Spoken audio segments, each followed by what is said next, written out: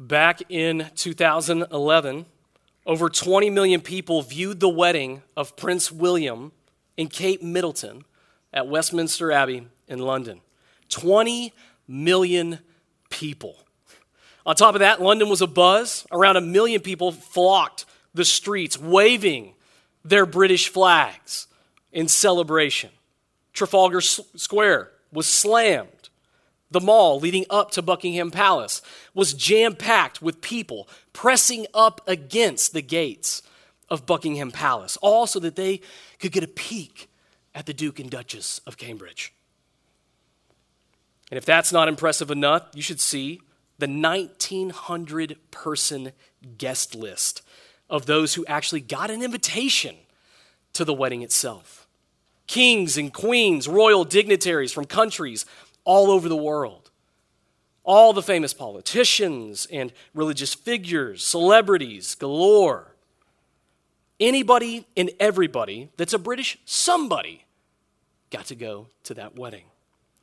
And with all these people came this pomp and this circumstance, tuxedos from the finest designers, fascinator hats that only seem to come out at royal weddings, the most crazy-looking hats you have ever imagined in your life, slapped on the side of a head. I honestly don't know how in the world they got it to stick there. Fashion bloggers, commenters going crazy over what their eyes were seeing with these ornate-looking hats. Now imagine, with all this pomp, all of this circumstance, and important people on this historic day, imagine if the royal family sent you an invitation to attend the wedding at Westminster Abbey. Imagine that. You're sitting at home, you go to check the mail, and in it is the seal of the Queen, the House of Windsor, pleading with you to come to the wedding of their son. How would you respond to that invitation? At first, you'd probably think, well, they must have got the wrong address, right? There's got to be a different Trey Richardson in this city. Clearly, they got the wrong address. But once you realized that it was for you, you would be both dumbfounded and you would be immensely honored. Some would probably put it as their greatest highlight of their life, getting to go to that wedding. In fact, you'd probably go out and celebrate just by getting to partake in that celebration. You'd be telling all your friends, you're not going to believe this, texting everybody you know. But what if the King of all kings, the king who even created the Queen of England herself, invited you to his son's wedding banquet? How would you respond then? Well, today we're going to be considering such a wedding and how many respond to its invitation. And as we'll see, what began with a king giving a wedding banquet for a son turned into, by the end of the passage, weeping and gnashing of teeth. For some, this is a wedding horror story. But how did it get there? Let's jump into the text and let's find out. Turn with me in your Bibles to Matthew 22, verses 1 to 14, and the parable of the wedding banquet. 2 weeks ago, we began our series on the parables of Jesus, and we learned that parables are not just spiritual scavenger hunts where we try to just draw out all these obscure meanings in every little detail of the text. They're not spiritual scavenger hunts, nor are parables just these bedtime tales that illustrate a moral lesson. They're not those either. Instead, we learned that parables are wisdom stories. They're wisdom stories that illustrate a spiritual truth about God's kingdom. That's what parables are. They're stories that ultimately reveal the glory of the King of the kingdom, which is why we're studying them this summer. That as we study these, we want the glory of Christ to be revealed to you. We want you to behold the glory of your King and then live in conformity to him. We want to become like the one that we behold. That's why we're studying these parables. But for some, Jesus' parables are challenging.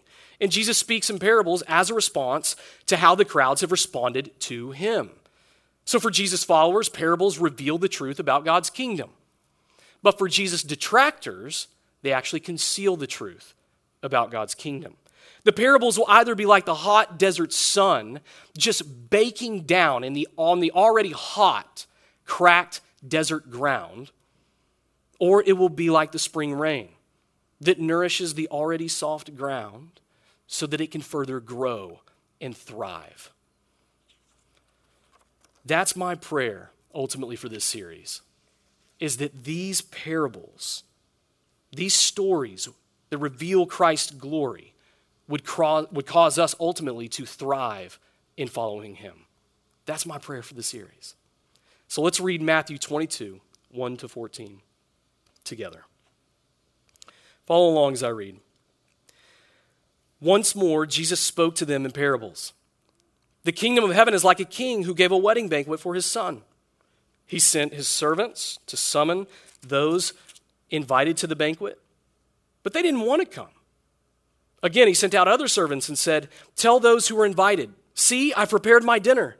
My oxen and fattened cattle have been slaughtered, and everything is ready. Come to the wedding banquet." But they paid no attention and went away, one to his own farm, another to his business, while the rest seized the servants, mistreated them, and killed them. The king was enraged, and he sent out troops, killed those murderers, and burned down their city. Then he told his servants, "The banquet is ready, but those who were invited were not worthy. Go then to where the roads exit the city and invite everyone you find to the banquet." So those servants went out on the roads, and they gathered everyone they found, both evil and good. The wedding banquet was filled with guests. When the king came in to see the guests, he saw a man there who was not dressed for a wedding. And so he said to him, "Friend, how did you get in here without wedding clothes?" The man was speechless.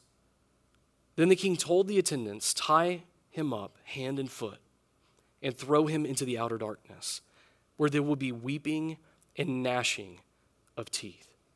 For many are invited, but few are chosen." What on the surface seems like a rough parable, I think is a reminder for us that even hard passages of the scriptures need to be preached, need to be taught, and we need to receive them.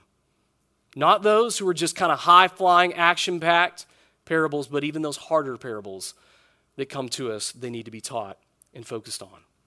This passage is really focusing on the need to respond to the king's invitation and the consequences that come for rejecting it.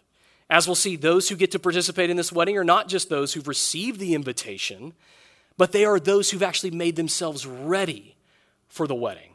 They're those who are prepared for the wedding. This is why I think this is the main idea. The main idea of the text, I think, is this. Participation in the son's wedding is for all who are prepared for it. Participation in the son's wedding is for all who are prepared for it. To put it another way, to participate then, we must prepare now. To participate then, we must prepare now. I think there are three primary movements that are focused on three characters in this text. The first is the king summoning his subjects to come to the wedding. The next is those who were initially invited that actually reject the invitation. And then finally, after calling everyone to come, oddly, there is this man who comes, but he's actually not ready for the wedding because he's not wearing the right clothes. All these three movements are ultimately reflected in our 3 points. Point number 1 is come to the wedding banquet. Come to the wedding banquet. Verses 3 through 4 and 9 through 10.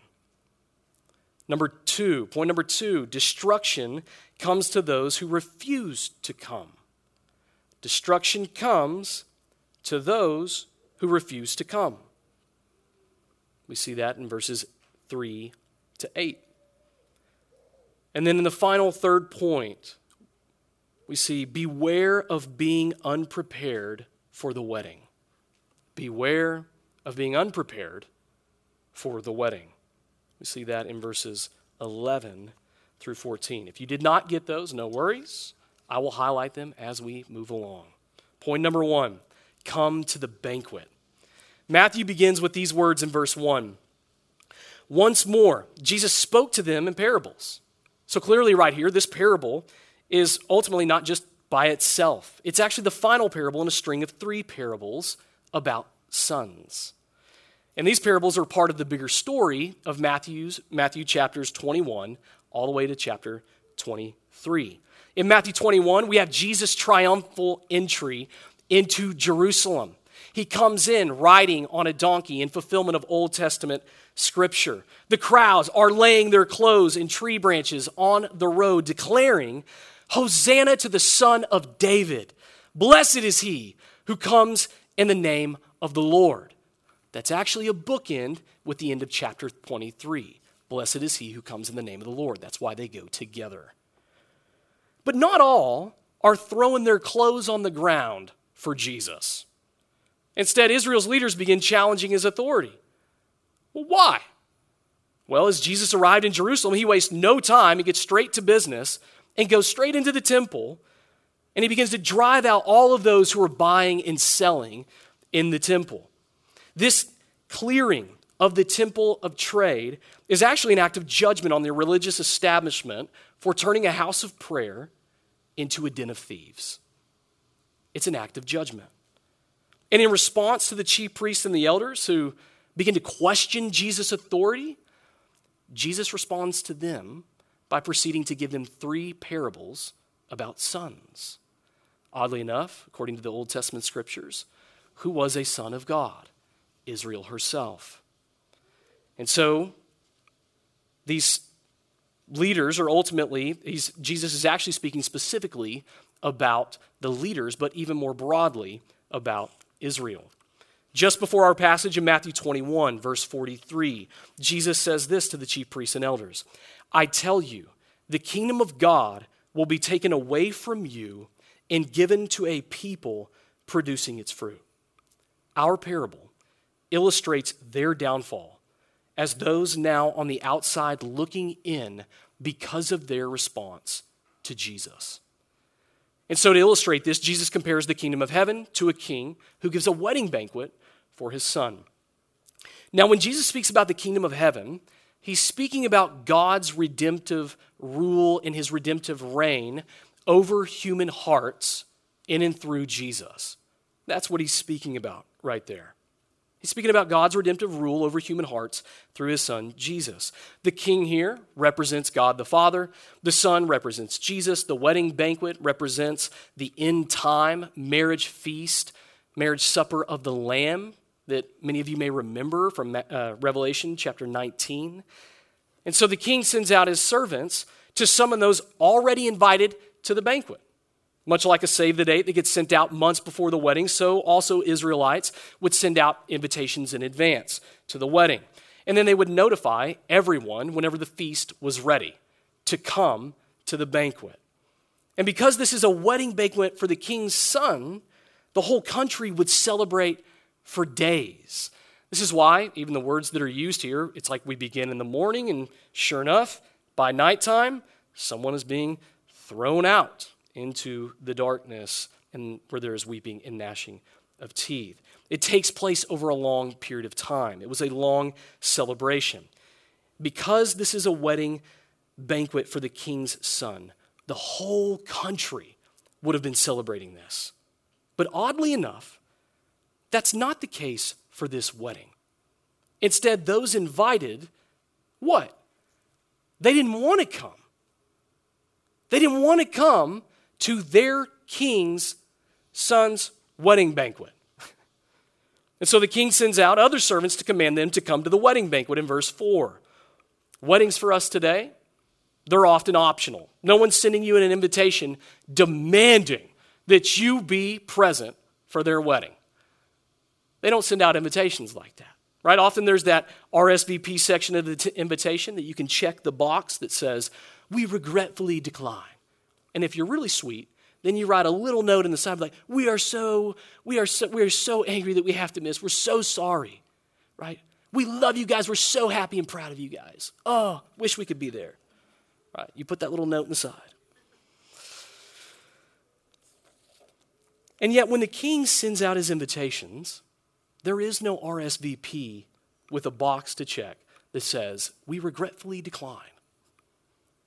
There's not one. Instead, he commands people to come. He's not saying, "Hey, it'd be great if you could make it. That would be really, really great." He commands people to come. This is not a take it or leave it invitation. The king is imploring them to come. It comes with urgency because everything is ready. It comes with incentive. Because why? This isn't a dinner. This is a feast for the ages. The oxen, the fattened calves and cattle are all slaughtered. It is ready to go. There's incentive to this. The king can command the people to come because his command rests on his authority as the king. He is the royal sovereign of the land. The command is as important as the one who is giving it. When another townsperson commands me to do something, I'm probably going to take it or leave it. But when the sovereign king himself, the king of the country, gives me a command, what do I know? It's important, and I had better obey it. Often I fear that we miss this when we share the gospel with others. We present the gospel as if it's a good suggestion rather than an urgent summons. This is how Jesus presented it in Mark chapter 1, verses 14 and 15. You may remember this. The time is fulfilled. The kingdom of God is at hand. Repent and believe in the gospel. Earlier in Matthew 11, verse 28, what does Jesus say? Come to me. That's a command. And yet there's great comfort in the promise that he gives. All of you who are weary and burdened, and I will give you rest. He commands you to come to him, but you get rest if you do. There's a great promise with it. Friends, this isn't just Jesus kind of giving some good suggestions. He is giving an urgent summons. He's not just commending the gospel to us. He is commanding us to come. The command is important because it's coming from the King of creation himself, the one for whom and by whom and through whom all things are created. And he's commanding us to come. Come to the Son's wedding banquet. This command comes from the king through who, though? It comes through servants. Verse 3, he sent his servants to summon those invited. Verse 4, again, he sent out other servants. Later in verses 9 and 10, his servants are sent to wear the fringes of society to invite people to come. But the servants don't summon with their own authority. They summon with the authority of the king. To reject them is to reject the king. They carry the authority as his messengers. They carry the authority of the king with them. Brothers and sisters, you are ambassadors of Christ. When you proclaim the gospel, you represent the king and his authority. The weight of our message does not ultimately reside with me or with you all and how powerful of an orator I am, or how provocative of a speaker that you are, or how good you are at evangelism. That's not where the power resides. It ultimately resides with the king and his authority who sent us out. And so when we share the gospel, we're not just giving people a good suggestion. We're not just recommending that they follow Jesus. We are giving them an urgent summons, the command of the king. And he commands you to come to the wedding banquet. And so, friends, do we share the gospel as if it's inconsequential or unimportant? hey, it's a good suggestion if you want to follow Jesus. You can take it or leave it. Just do whatever you want. The message of the gospel comes with a command. We command others to come to Jesus, not by our own authority, but by the authority of the high King of heaven. When you share Christ, help others to see that the King of all kings is commanding them to repent of their sins and trust in him as their Lord and Savior. But notice how we go about doing this. Number one, notice that this message is urgent. Number one, it's urgent. The banquet is ready. The time for the wedding has come. Friends, any day Christ could return, it would be time for the wedding. That's when it's going to happen, that marriage supper of the Lamb. Any day it can happen. And sadly, some have not responded to the invitation to come. Instead, they won't be going to the wedding, but rather will actually get a summons for judgment, as we see in this text. Because the end is near, we must proclaim the gospel with a sense of urgency. We must proclaim it, and we have to watch out for getting so comfortable with the conveniences of this world that we actually lose that sense of urgency. Well, all is just going well. My life really isn't that bad. Do I really need Jesus? Do they really have to hear about Jesus? It's nice and comfortable living the way that we live right now. Yet we cannot get distracted from the sense of urgency. God knows the time is near. We know the time is near, and we've been told it is near. And so we must proclaim the gospel with a sense of urgency. Judgment is coming for some, and we have the hope of life after this life. We can give them the hope of life after this life with a sense of urgency in proclaiming Christ to them. Secondly, not only is it urgent, this message is compelling. It's compelling. This wedding isn't just as good as anything else that's going on in this city, right? It's not. It's not better than anything else that's going on. This is the king's feast, for crying out loud. It's as if the king, what does he do? He's calling them specifically to something, and he's calling them to partake in the oxen, the fattened cattle, slaughtered, right? This is a celebration. So this command is not just kind of into nothing, like, hey, just do this and do what I tell you to do. No, he's commanded you to come into this celebration. There is incentive that's part of this. The king is entitled to do so in a way that is legitimately compelling. We're not just kind of giving them a transfer of information, like, here's everything you need to know to trust in Jesus. There you go. No, they need more than that, right? We want them to understand that this life, that ultimately following Jesus is not just as good as anything else this life has to offer. It's actually better. It is better than anything else this life can give you. So yes, we want them to know the right information in the gospel, but we also want them to understand in that this is better than anything else you're going to get. Gospel math shows us that it's worth infinitely more to lose everything that this life will offer to you in order to gain Jesus. So we don't want to present what is of infinite worth in just kind of a flat way, as if the gospel is like any other news. It is not just like any other news. Coming to Jesus in repentance and faith is worth it. It's like treasure that a man finds in a field. He goes and he sells everything that he has in order to come back, buy that field so he can have that treasure. That's another little parable of Jesus in Matthew 13. Thirdly, not only is it urgent and compelling, it's for everyone. It is for everyone. After the king's subject refused to come, he sends servants out to the roads exiting the city in verse 9. His invitation is no longer only for those in the city, but it's now given to those on the edge of society, to the outcast. And to show how broad this invitation is, it says that his servants gathered both the evil and the good in verse 10. Now, that's just another way of saying that all kinds of people were invited. Like everybody was invited to this thing, both the evil and the good.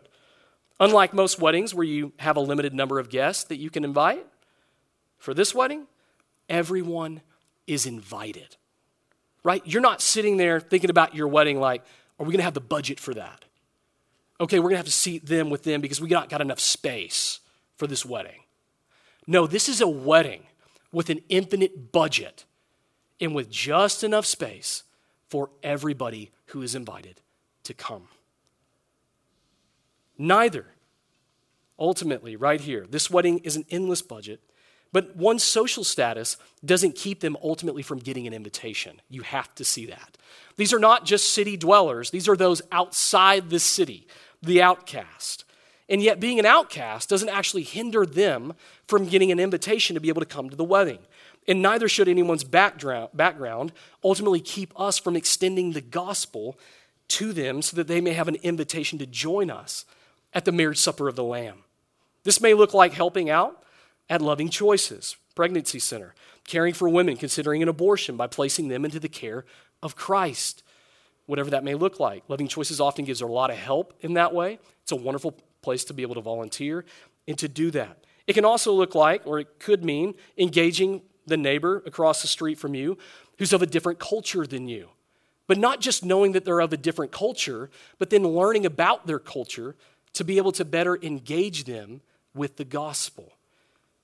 Or, as we heard from John and Aaron this past Thursday night, about the need for more laborers to join them in reaching the unreached at the ends of the earth. Might God be calling one of you in here to be able to go and to join them in that work one day.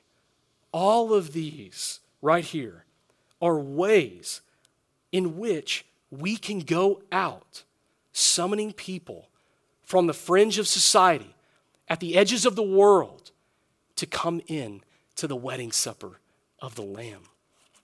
Friends, in what ways might your life be structured in such a way that actually hinders you from extending that invitation to the most unlikelies of society? What ways might your life not be structured in such a way that actually helps that and promotes that, but actually hinders that? This message is urgent. It's compelling. It is for all. But not all will come to the banquet. Point number 2. Destruction comes to those who refuse to come. Verses 3-8. So as the king summons his subjects to come to the wedding, we get a shocking response. In verse 3, it says that they didn't want to come. And this wasn't just a one-off response. The type of verb that's actually used right there is talking about a repetitive response of, I don't want to come, I don't want to come, I don't want to come. It's repetitive. It's ongoing. This wasn't just a one-off that said, hey, I don't really feel like coming today. It's continuous. And they're refusing the king. And so the king re-ups the call to come. And what does he say, right? He re-ups the call to come, but what did they do? They paid no attention to it. They went away, one to his farm, the other to his business. Rather than feeling honored that the king would invite them, they don't care. They've got more important things to do than go to the wedding banquet of the king's son. Not only that, but then they take the king's servants. They mistreat them. They kill them and murder them. This is outrageous. People would be demanding justice if this were the case, right? This is unjust. It demands justice. And friends, all of this is meant to depict Israel's rejection of God's prophets who called them back to the covenant with God in the Old Testament. But not just them. It's also meant to depict how God's people and their leaders have responded to Jesus with rejection and refusal.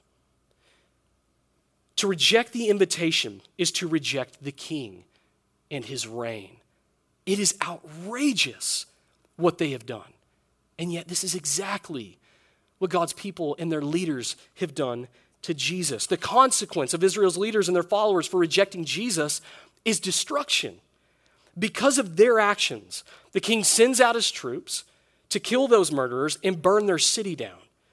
Now that can sound harsh, but in reality, it's just for what they've done.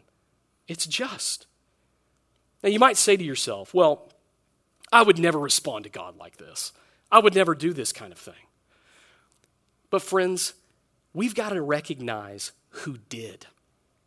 It was God's chosen people who belonged, the adoption, the glory, the covenants, the giving of the law, the temple service, and the promises. From them came the Messiah of God. And they still did these things, as Paul says in Romans 9. Let their rejection and destruction ultimately be a warning to us of indifference to God.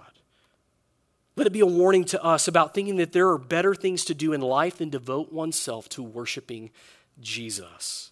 That those better things, though they are and can be good things, that they're not to keep us ultimately from entering God's kingdom. Though they may be good things, they are not ultimate things in comparison to Jesus. None of those things are more important than him.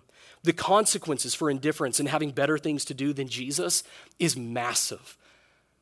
It's eternally massive. Those consequences are eternal. But as God's people, this warning should not drive us away from God. It should actually cause us to press further into God. And so, brothers and sisters, what if you notice yourself, thinking about indifference here, and apathy toward God? What if you notice yourself not desiring God, feeling indifferent to him, getting more excited about all the other things that you have got going on in your life other than Jesus Christ himself? Number one, that is normal. You are not weird. That happens to all of us. Number two, return to God. Return to God. Those invited to the wedding responded the way that they did. Why? Because they lost sight of who the king was. They forgot what an honor it was to be invited to the son's wedding. They forgot about the authority of the king, and in doing so, their hearts were numb toward all the king's benefits. I mean, he's slaughtering the fattened calf for you. This is a feast for the ages. Don't care. They forgot. Their hearts were numb. They couldn't feel that. And so the first thing to do is to return to God. Meditate, think upon God and who he is and what he has done through Jesus Christ. Remind yourself of his grace and his patience toward you. Look at this passage even. He graciously what? He repeats the invitation to them. It's not like he invites once and then rips it away and says, sorry, you rejected me. I'm done with you. He gives it back to them again. He has been gracious to you. He is patient to you. All why? So that you would be drawn further into worshiping him. Spend time meditating, thinking upon God. A couple of ways that you can begin to do this to help you move out of your indifference toward Christ. Number one, study his word with others. God has given us one another to help stoke the fire of our affection for him.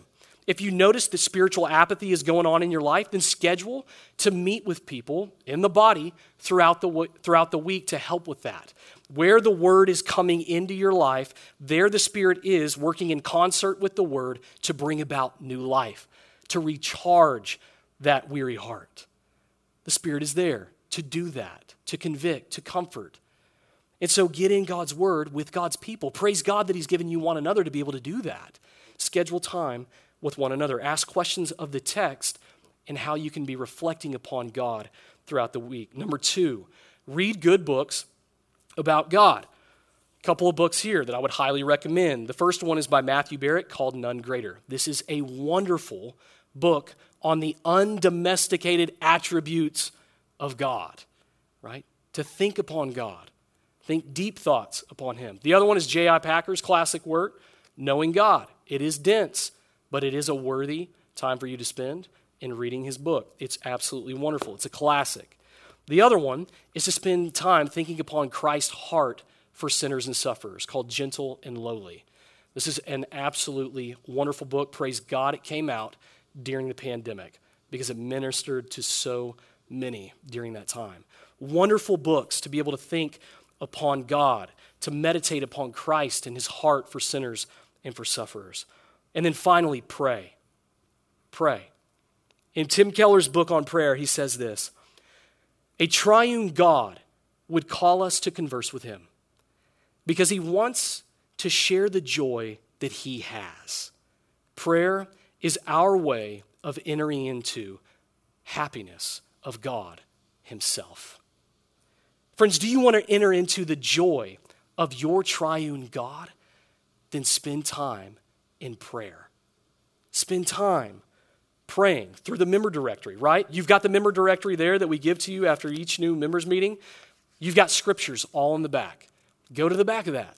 Pray through those scriptures for the members on that page. Pray for the children there. Pray for other things that are throughout the member directory. Start there, but spend time in prayer so that you may experience the joy of your triune God. Well, friends, watch out for the destruction that comes to all who reject the king. Fight rejecting the king by returning to the king. Point number 3, beware of being unprepared for the wedding. Verses 11 to 14. Beware of being unprepared for the wedding. Those who rejected the king's invitation to the wedding banquet were not worthy of it in verse 8. They don't deserve to come because they rejected the invitation. Yet in the wake of this rebellion came a rescue mission. Rather than shutting down the wedding banquet, what does the king do? He mercifully sends out his servants to everybody, to everybody on the outskirts, right? These aren't just any guests, they're those on the outskirts of the city, the fringes of society, like the tax collectors and prostitutes in Matthew 21, verse 32. This picture is a representation of Israel's rejection of Jesus and now the gospel going to the ends of the earth, to the Gentiles. God's servants invite all to come to the wedding. Those that we wouldn't expect to enter into the kingdom are now entering in. And as we look at these verses, I can't help but think of Rosario Butterfield's testimony that we heard this past Tuesday night. A tenured English professor at a prestigious university who regarded Christianity as problematic and downright damaging comes to faith in Christ through a pastor's just faithful witness to her. By all accounts, she is an unlikely convert. She's not one that we would expect to come to faith. But what is impossible with God, what is impossible with man, is possible with God. And it's a reminder that it's only God who can transform the hardened heart. That this invitation to come to the wedding is all of grace. It is all of grace. There are no stipulations for receiving this invitation. Hey, you need to do this, that, and the other in order for you to actually get the invitation. There's none of that. Entrance into God's kingdom isn't based on based upon one's moral aptitude, nor is it based upon one's familial pedigree. It's not based on any of it. Both the good and the evil are invited. Well, like anybody can get in. Instead, salvation is by grace alone, through faith alone, in Christ alone. But though this invitation is all of grace, this grace is not cheap. It's not cheap. Notice who the king finds at the wedding in verse 11. The banquet is filled with guests. It's a raucous party, filled with guests. And it says that when the king came in to see the guest, he saw a man there who was not dressed for a wedding. And so he said to him, friend, right? You see the tone, the gracious tone, the patient tone of the king. He says, friend, how did you get in here without wedding clothes? The man was speechless, right? This is the foil in the plot where I think the main idea really kind of is thrust into the spotlight. This man received the invitation, or so it seems, but he didn't enter the wedding banquet. Though the invitation is given freely, without preconditions, life in the kingdom comes with conditions.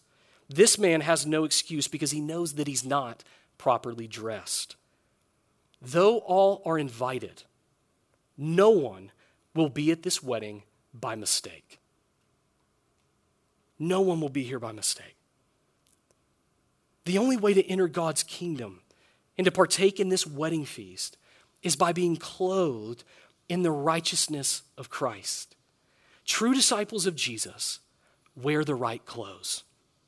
And friend, praise God that anyone in here who repents of their sin and trusts in Jesus as their Lord and Savior, they are then clothed in Christ's righteousness.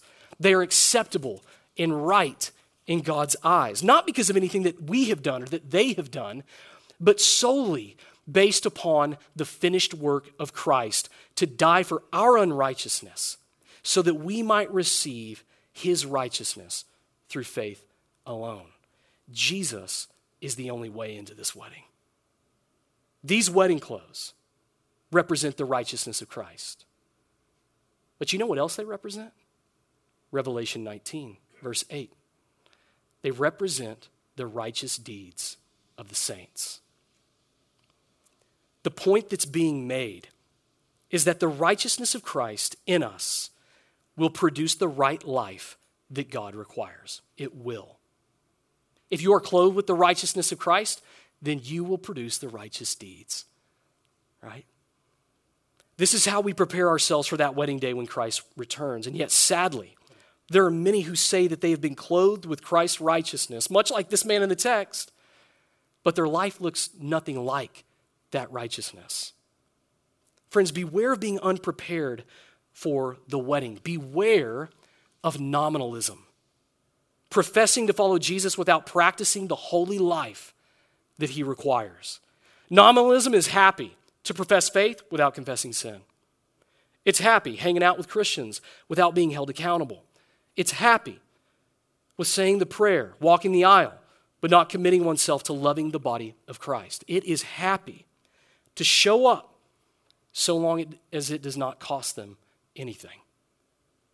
Friend, ask yourself if this is you. That's the point right here in this third point of the text. Ask yourself if this is you.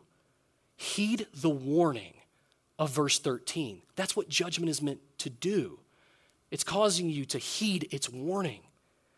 That though the man thought he was in the wedding, instead his end was actually being thrown into the outer darkness where there is weeping and gnashing of teeth. We don't want that for anybody in here. That's why I'm pleading with you and commanding you to come to Jesus and then live the right life that God requires. Beware of being unprepared for the wedding. You can start by turning from your sin and trusting in Christ and begin living the right life that God requires. This invitation is all of grace, but that grace is never cheap. We're not only to receive the invitation, but to live like we've truly received it. We can look at a text like this. We can see all of this judgment, and yet we can miss a final character in this text. Look at verse 14. For many are invited, but few are chosen. Though many hear the gospel invitation, only few respond properly. And those who do show that they are chosen by God. The doctrine of election for some seems concerning, but you bet it's not concerning for God. God actually gives the doctrine of election to comfort your soul. He gives it to comfort you. Brothers and sisters, as those chosen by God, don't miss the joy that this text is meant to evoke in you. Though you may come in feeling like you are lacking, your eternity is not lacking. Your life is not lacking in Christ. Your seat has been reserved with your name on it at the marriage supper of the Lamb. This is a feast of the ages that you get to partake in. The good news about this wedding is that you are the bride. You are the bride. Those who are in Christ are the bride of this wedding. Your future is bright. Your future is secure in Christ. Now is the time of preparation for that glorious day, because participation in the Son's wedding is for all who have prepared for it. Let's pray together.